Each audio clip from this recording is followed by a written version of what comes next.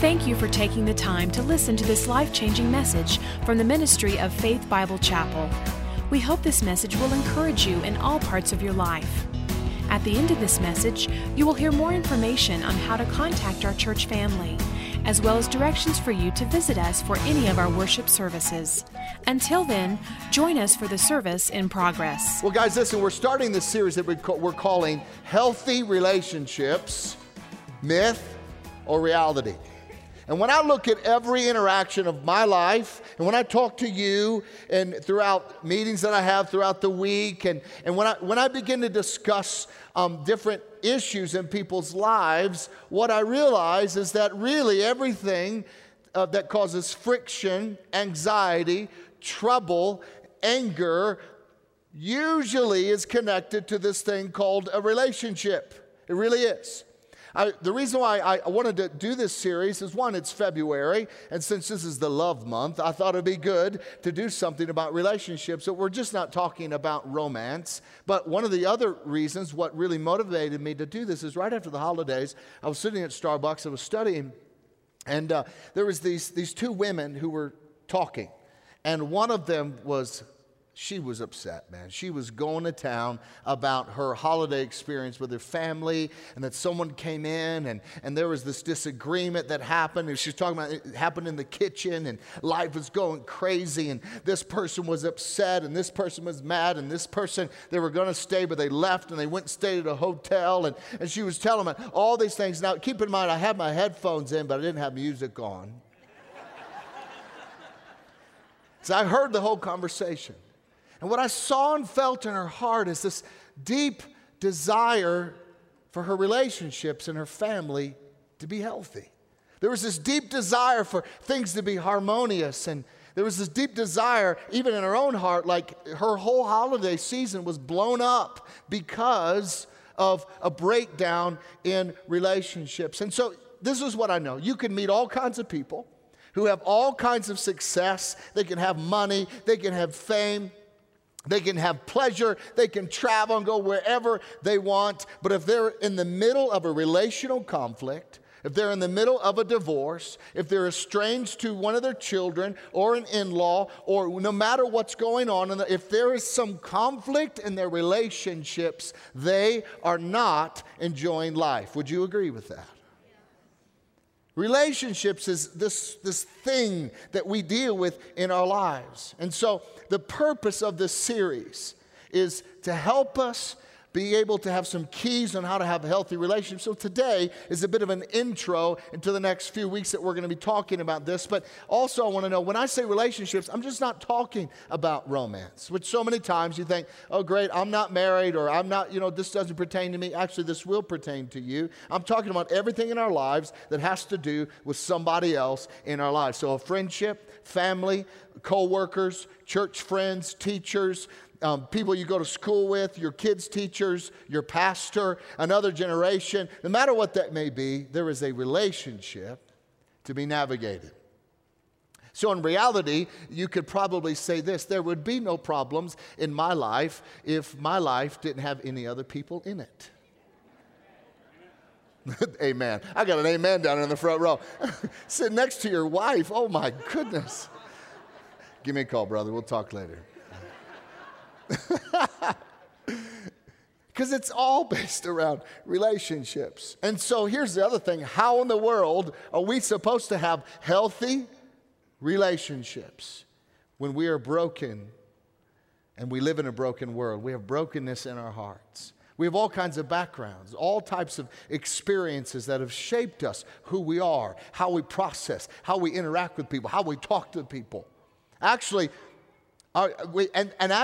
here's the reality, is all of these things shape what we would probably call our life goal, or our life ambition. And our life goal is the very thing that we live for. It's how we filter everything, which includes our relationships. And that life goal has been shaped by other relationships. And that life goal that's been shaped by other dysfunctional relationships, we apply to other relationships in our life, and they can become dysfunctional. So whether it was shaped by somebody else, by something else, by maybe your success, maybe a failure, maybe a life experience, but all of these things of the aspiration and the ambition of your life is shaped by something. So the question is this: what is your aspiration in life?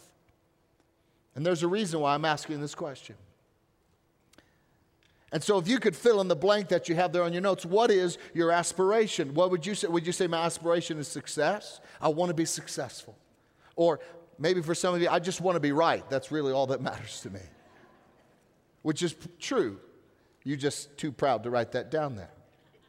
Maybe your aspiration is happiness. I just want to be happy. Or maybe it's security. If I could just be secure, then everything's going to be okay. Maybe your ambition and aspiration in life is fun. You just want to have fun. I was thinking of a Cyndi Lauper song, but I won't go there. It's okay. Maybe it's acceptance. So everything you do, you need to be accepted in, or approval, or perfection, or to make time, or to make a name for yourself. Or maybe to be recognized. That's really what you're after. Or maybe not to fail, so everything you do is shifted around so you can't fail and no one else knows you're failing. So how you answer this question, whatever you would write in that blank that you have there on your notes, determines your dominant life aspiration, ambition, and how you approach your relationships. Everybody has a driving force, whether you know it or not. Your dominant life ambition is what you refer to unconsciously every day when you have multiple choices and you have to make a decision. That is the filter of what happens. And so if my ambition in life is security, then I'm always going to make a choice that makes me feel the safest or the least risky. If my ambition in life or aspiration in life is comfort, then I'm going to do everything I can to avoid pain. I will always choose the path of least resistance, which also happens in relationships. My life aspiration or ambition is fun, then when I get one or two or three choices on what to do or where to go, or maybe even if you thought about the Super Bowl party, you thought, which one would I have the most fun at? It didn't matter who was going to be there. What mattered was where you were going to have the most fun. And matter of fact, those who are motivated by fun, or even any of them, you will compromise what really matters over fun. If your ambition or aspiration in life is to be recognized, then what you will do, you will tend to choose things and lean into things where you realize you will get the most recognition. And even so, you will neglect things that are important to lean into something that you can get more recognition at. This ambition, this whole thing for individuals, is how we filter all of our relationships. So the million-dollar question is this: what does the Bible say about what my life ambition should be? And that's what I want to talk about today. And I want to begin talking from a negative standpoint, basically this: a life without loving, what would it look like? And a lot of times I try to approach it from the positive side, so life with loving looks like this. But the Scripture is very clear on how it lays out life without love in your life, what it looks like. And so the Bible says this about what your ambition should be, and I already gave it away to you, is in 1 Corinthians 16:14 says this: let everything you do be done in love. Let's read this together. Let everything you do be done in love. Love is to be the motivation. It's to be the ambition. It's to be what we aspire to in every area of our life, but especially our relationships. And so let's look. I want to look just quickly at the effects of a life lived without loving. Is number one. This is what it is. Your words without love will be unproductive. A life lived without love is that your words without love are unproductive. And so we're going to walk through 1 Corinthians 13, which is the love chapter. And when I say love chapter. Because this is read at probably 90% of weddings, if not higher. When someone says, what is love like? Everyone goes to 1 Corinthians 13. And Paul, who's writing this church in Corinthians, is addressing issues of relationship. how they interact with one another. Now, there are a lot of different truths in here, but I'm going to approach it from the standpoint of these relationships. And so, a life lived without love is first. You have words without love are unproductive. 1 Corinthians 1:13 says this: if I speak in the tongues of men or of angels, but do not have love, I am only a resounding gong or a clanging cymbal. He was not complimenting anyone on the cymbal playing here. This is not what he was saying. What he was saying was this, is that when you speak and use words without love as your ambition, without love as your aspiration, you are a noisy gong and a clanging cymbal. And how many here love to be around noisy gongs and clanging cymbals? None of us do. None of us like it's sharp, it scares you. Have you ever been around a band and they'll be marching along and that guy or gal who's holding those things just out of nowhere and it just freaks you out? Like, that's what he's talking about here. They're abrasive. So if you don't have love at the foundation of your life and your relationships, your words are going to be unproductive. So here's then the question: what do your words do to other people in your relationships? I mean, these words, it's the most powerful things that we have. Everything we learn, everything that we know, everything that we communicate, everything that we are is this thing called words. If you think about it, it's kind of weird. Like your air passes through vocal cords that makes weird sounds. Your tongue shapes them into syllables, and somehow we all understand each other. That's crazy. But that's what God's given us. When we read the Bible, they are words that communicate a message. And our words hold power. The power of life and death are in the tongue. What do your words do to other people? After you leave a conversation with someone, do your words build them up, or do your words tear them down?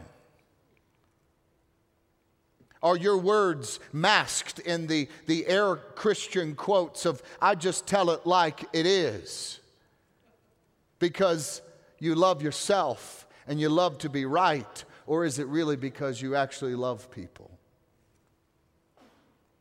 This is what Paul was dealing with in the church. Words without love, the Bible says, are nothing. And that's a hit that Paul has given us and given the church. Number two, life lived without loving. What Paul talks about is this. In our relationships is number two, knowledge without love is incomplete. It doesn't give the result you want. It's incomplete. It falls short. And Paul is talking to them, and he's talking to them about the gifts of the Spirit. But he's not just addressing the gifts of the Spirit. He's addressing the arrogance and the attitude of the heart. And he writes this in 1 Corinthians 13:2. If you have the gift of prophecy and you can fathom, he's like, and you can fathom all mysteries and all knowledge. He's speaking very exaggerative here. But do not have love. Read this with me. I am nothing. So love's kind of a big deal. So wait a minute. He's elevating love over everything else. He's elevating love. It doesn't matter about what you do. It's the heart in which you do it. So many people, they elevate the gift of knowledge or wisdom over, hear me for a second, they elevate that over the nature and the character of the one who gave it to them.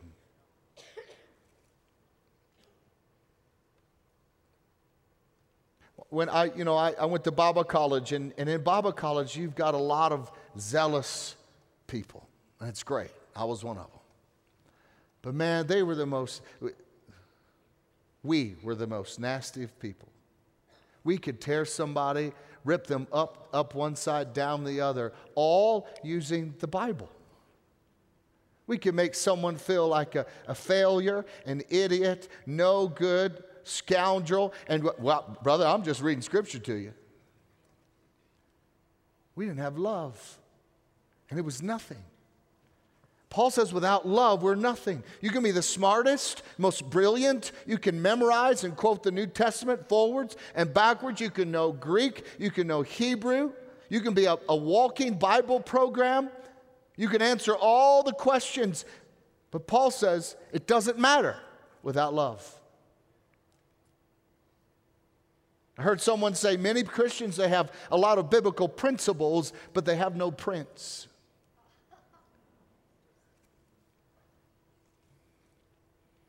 You can be prophetic, you can be discerning, but if your gifting is not rooted in love, what happens is you become suspicious. And then you think that suspicion is from the Lord. And then you go and share it with your prayer group about that suspicion that the Lord gave you, but really it's the prophetic gift, but really you're just gossiping and slandering someone else.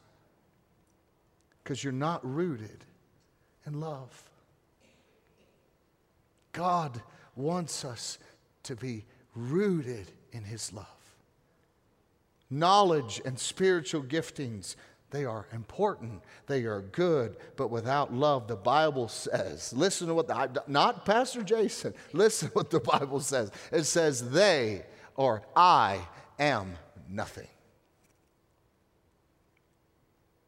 Number 3, a life lived without love. You guys with me today?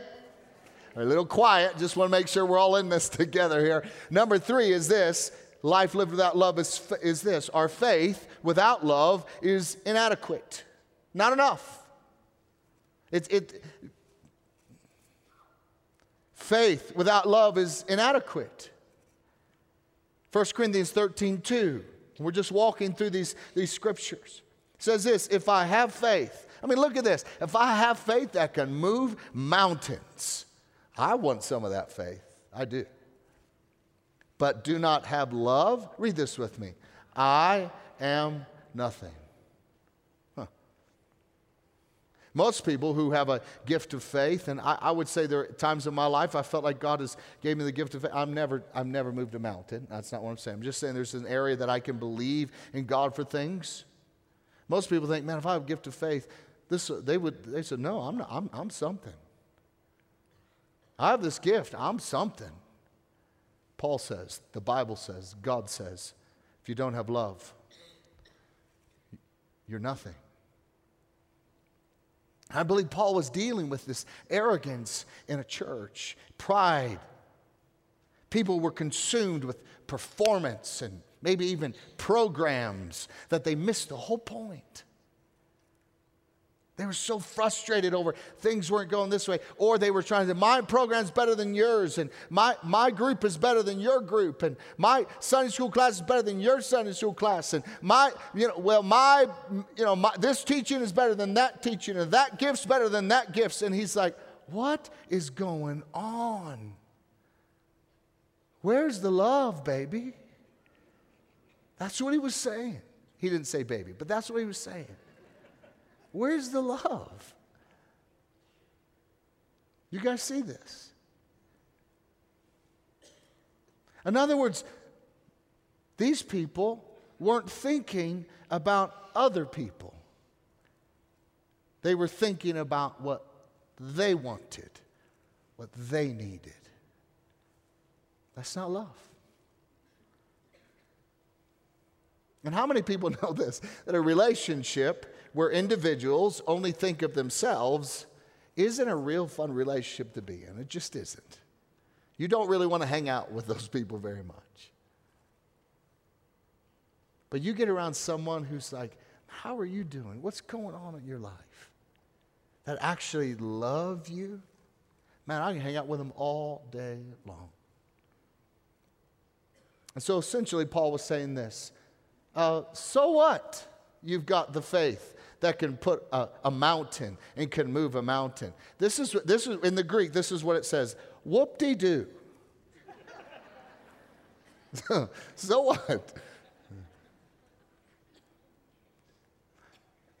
You don't have love.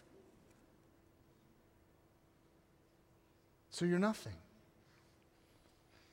Faith is important, but without love, Paul says it's nothing. Number 4, life lived without loving is this. Giving is when you give without love.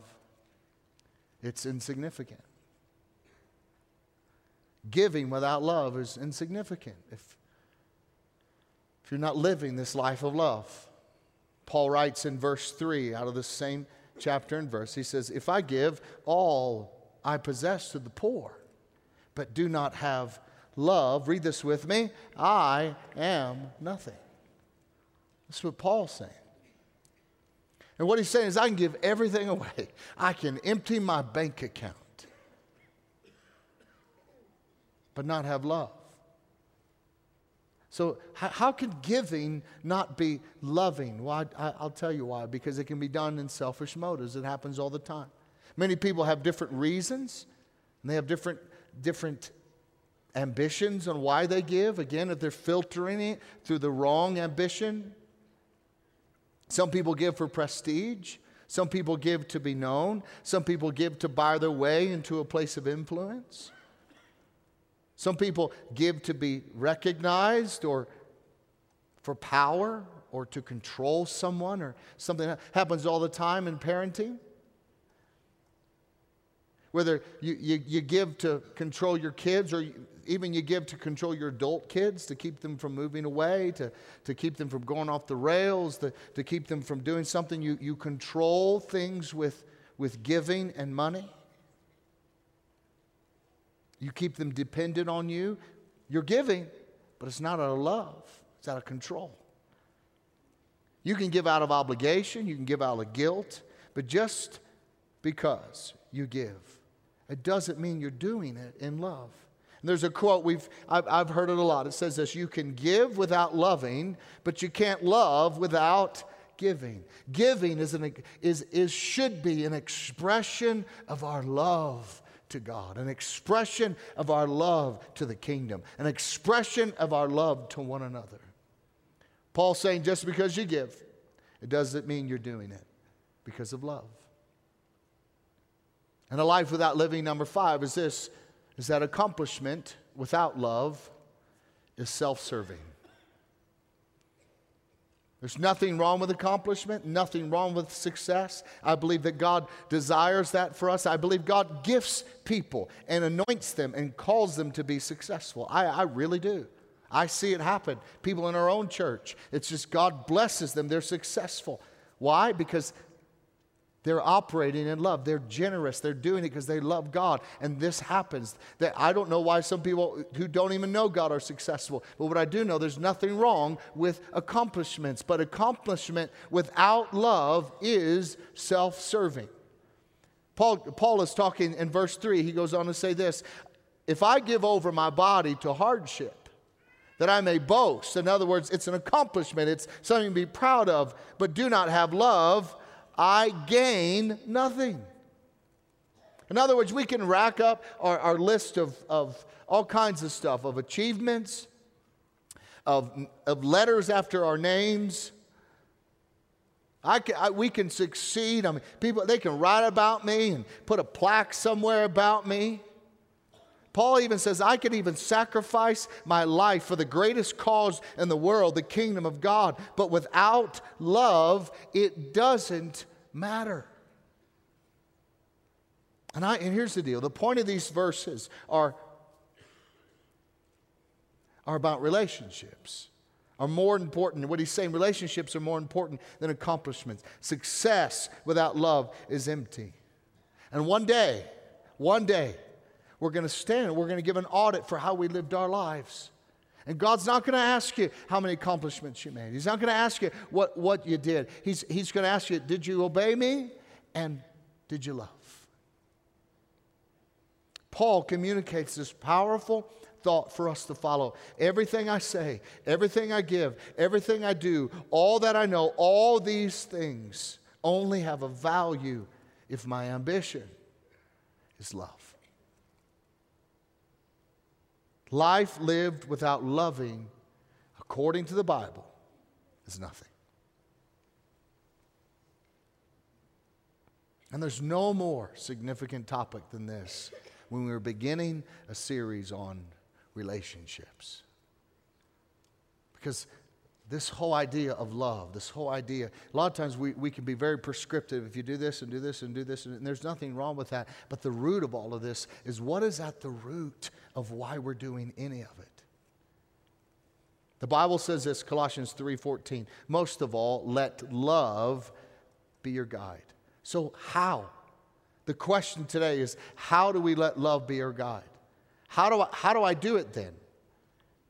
And so we read this, we think, okay, I get it. So when I feel love, when I have the emotion of love, or when love makes me, inspires me, then I'll do it. When I feel it in my heart, then I'll do it. That'll never work. Because love is not an emotion. We think it is. It feels like one because we do feel it at times, but really we feel the effects of love when we choose to love. Love affects emotion. Love creates emotion. Love shapes our hearts as we love, but love is not an emotion. I remember in college, in Bible college, and you have all these people who are dating all through college, and I remember these people, man, they were, in Bible college, you get people from all spectrums. Like, you get people who just stepped off the street, got saved. In Bible college, you have a person, and they have a lot of growing. You got a person who grew up in a pastor's home, and they have a lot of growing to do as well. But they come together, and they're like, yes, but I'm in love. When I'm with them, I can't breathe. When I'm with them, I see stars. When I'm with them, my skin just tickles. No, I don't know. When I'm with them, the Michael, the archangel, appeared to me, and he said, and I know he said, I am in love. I get dizzy. My stomach hurts. And you think, well, listen, you can get the same feeling if a horse kicks you in the head, but it doesn't mean it's love. It doesn't mean it's love.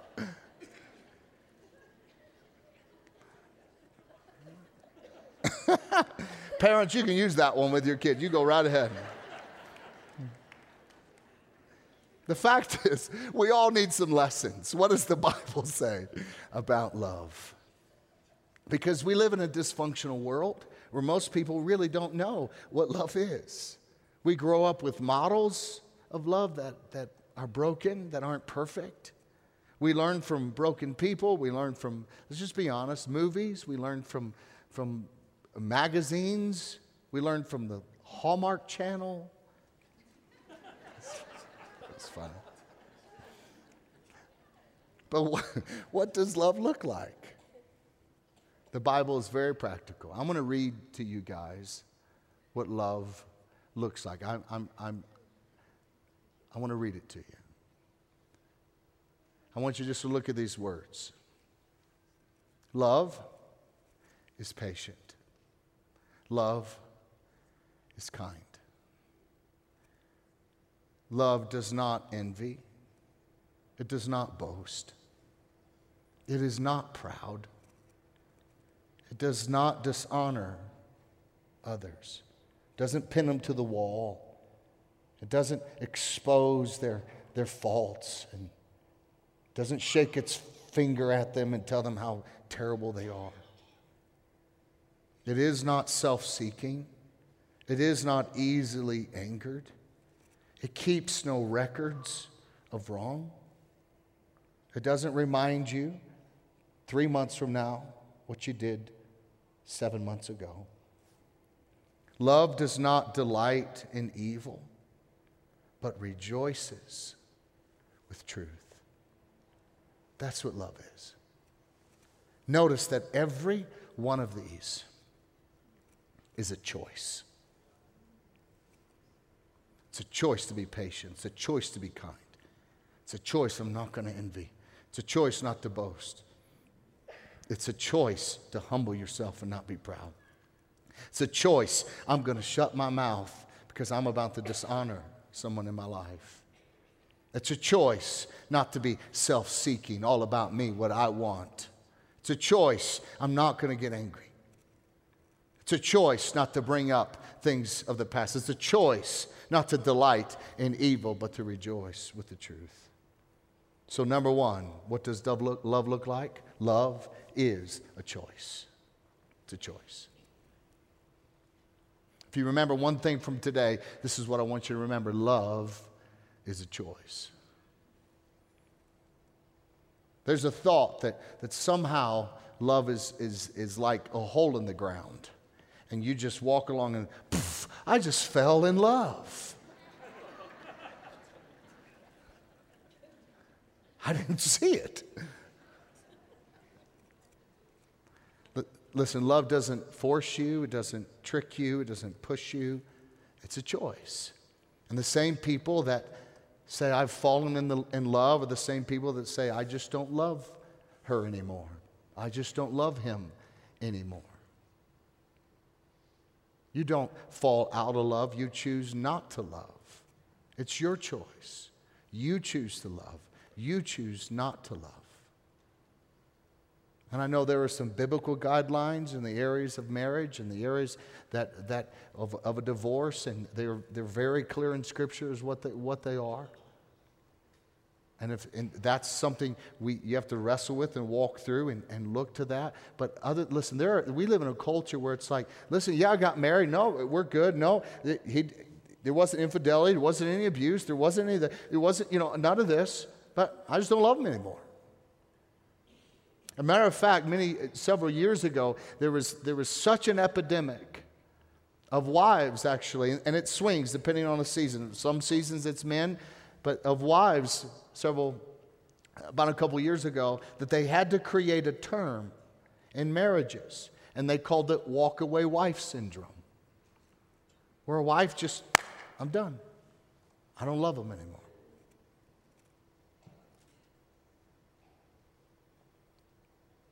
Yes, in love, there's a romance aspect of it. There has to be an attraction.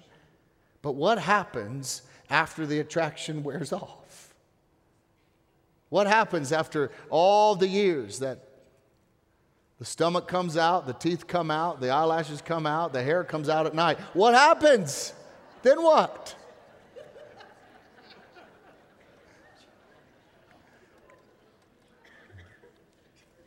I'm sorry, I shouldn't have said that. But what happens when if it's on attraction, someone more attractive? Because listen, there is someone more attractive than you. I guarantee it. What happens? Love says, I choose to love you no matter what happens.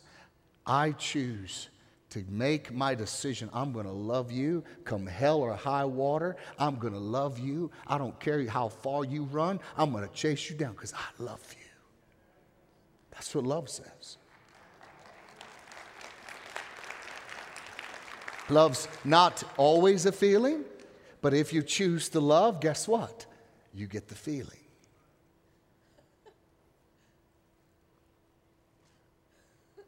An expression of love isn't from a sense of what's going on in my heart. It's from a sense of seeing the individual the way that God sees them and then acting on His truth about that person. Love is when you do the loving thing even when you don't feel like it. Love is being patient with your husband or your wife or your children when they're cranky, when they're irritable, when they're a jerk. You think, hey, just so you know, I'm choosing to love you right now. But you choose to love. For parents, it's getting up in the middle of the night when you got a sick kid. You're choosing. You got to go to work the next day. It doesn't matter. You got to love that baby. In spite of your feelings, when you don't feel like it. This is called true love. Acting in a loving way when you don't feel like it because you're choosing to love. So, what does love look like? Love is a choice. And number 2, love will last forever. This is the value of love. And Paul said we need to make our love ambition, make our ambition love. It needs to be the center of what we do in our lives. Because the only thing that will last forever, 1 Corinthians 13 says this, it always protects, always trusts, always hopes, always perseveres, and never, ever, ever fails. To say, I don't love that person anymore, really means that your love wasn't rooted in a choice. It was rooted in a feeling. And God says love always perseveres. Persevere is not a cruise in the Caribbean. Persevere means no matter what, you're leaning into it and you're going to persevere. And every other life ambition is temporary. Whether it's money, that's not going to last forever. Whether it's fun, whether it's pleasure, whether it's recognition, no matter what it is, none of it's going to last forever. The only thing that Scripture says is going to last forever is love. Faith, hope, and love. And the greatest of these is love. Invest your life into what will last forever in your relationships. Number 3, the last one is this: that love is the mark of a Christian. Love is the mark of a Christian. Jesus is talking to his disciples and he says this: a new commandment I give you, love one another as I have loved you, which is a tall order, I understand. And I'll talk about it in just a second. So you must love one another, and by this, by what? By your love for one another, everyone will know that you are my disciples if you love one another. He says, all men will know that you're my disciples. Another place he says, all people will know that I am who I said I was because of your love for one another. In other words, our love is a testimony to God. It's a testimony to the goodness of Jesus Christ. And I know what you're thinking, how do I love like Jesus? I'm not perfect. Listen, I'm not either. That's why you need to apply the gospel in your life every day. That's why you need to receive the love of Jesus Christ in your life. That's why you need to say, God, I can't do this alone. I need you to give me the grace to love. Only He can love through you. You can't do it on your own. You can't be never impatient. You can't be never angry. You can't live like that. You can't. But by the grace of God, as you say, God, I want love to be the center of my life, you access God's power in your life. And only through Jesus Christ can you be that way and can you live that way. So this isn't about trying harder. This is about surrendering more so that through you, He can love in your life and in your relationships. And the first thing for us is really this. We need to begin, even after this moment, after today, we need to choose to love in the relationships in your family. Start thinking through the relationships. Maybe you need to seek reconciliation. Start thinking through what areas do I need to say, listen, I'm sorry. I haven't loved you the way that I should have loved you. I'm sorry I've taken you for granted. I'm sorry when I walk through what love is, I don't take any of those off. I'm envious. I try to always prove you wrong. I'm proud. I don't persevere. I give up. And I've been detached from this relationship for years. I'm sorry. I want to choose to love you. That's what you begin to do. God wants healthy relationships for you. Start trying to make things right. Ask the Holy Spirit, where do you need to deal with things in your life? And if we make love our lifestyle, if we make love a choice that we're going to express, and to give, and to do, it will transform our lives forever.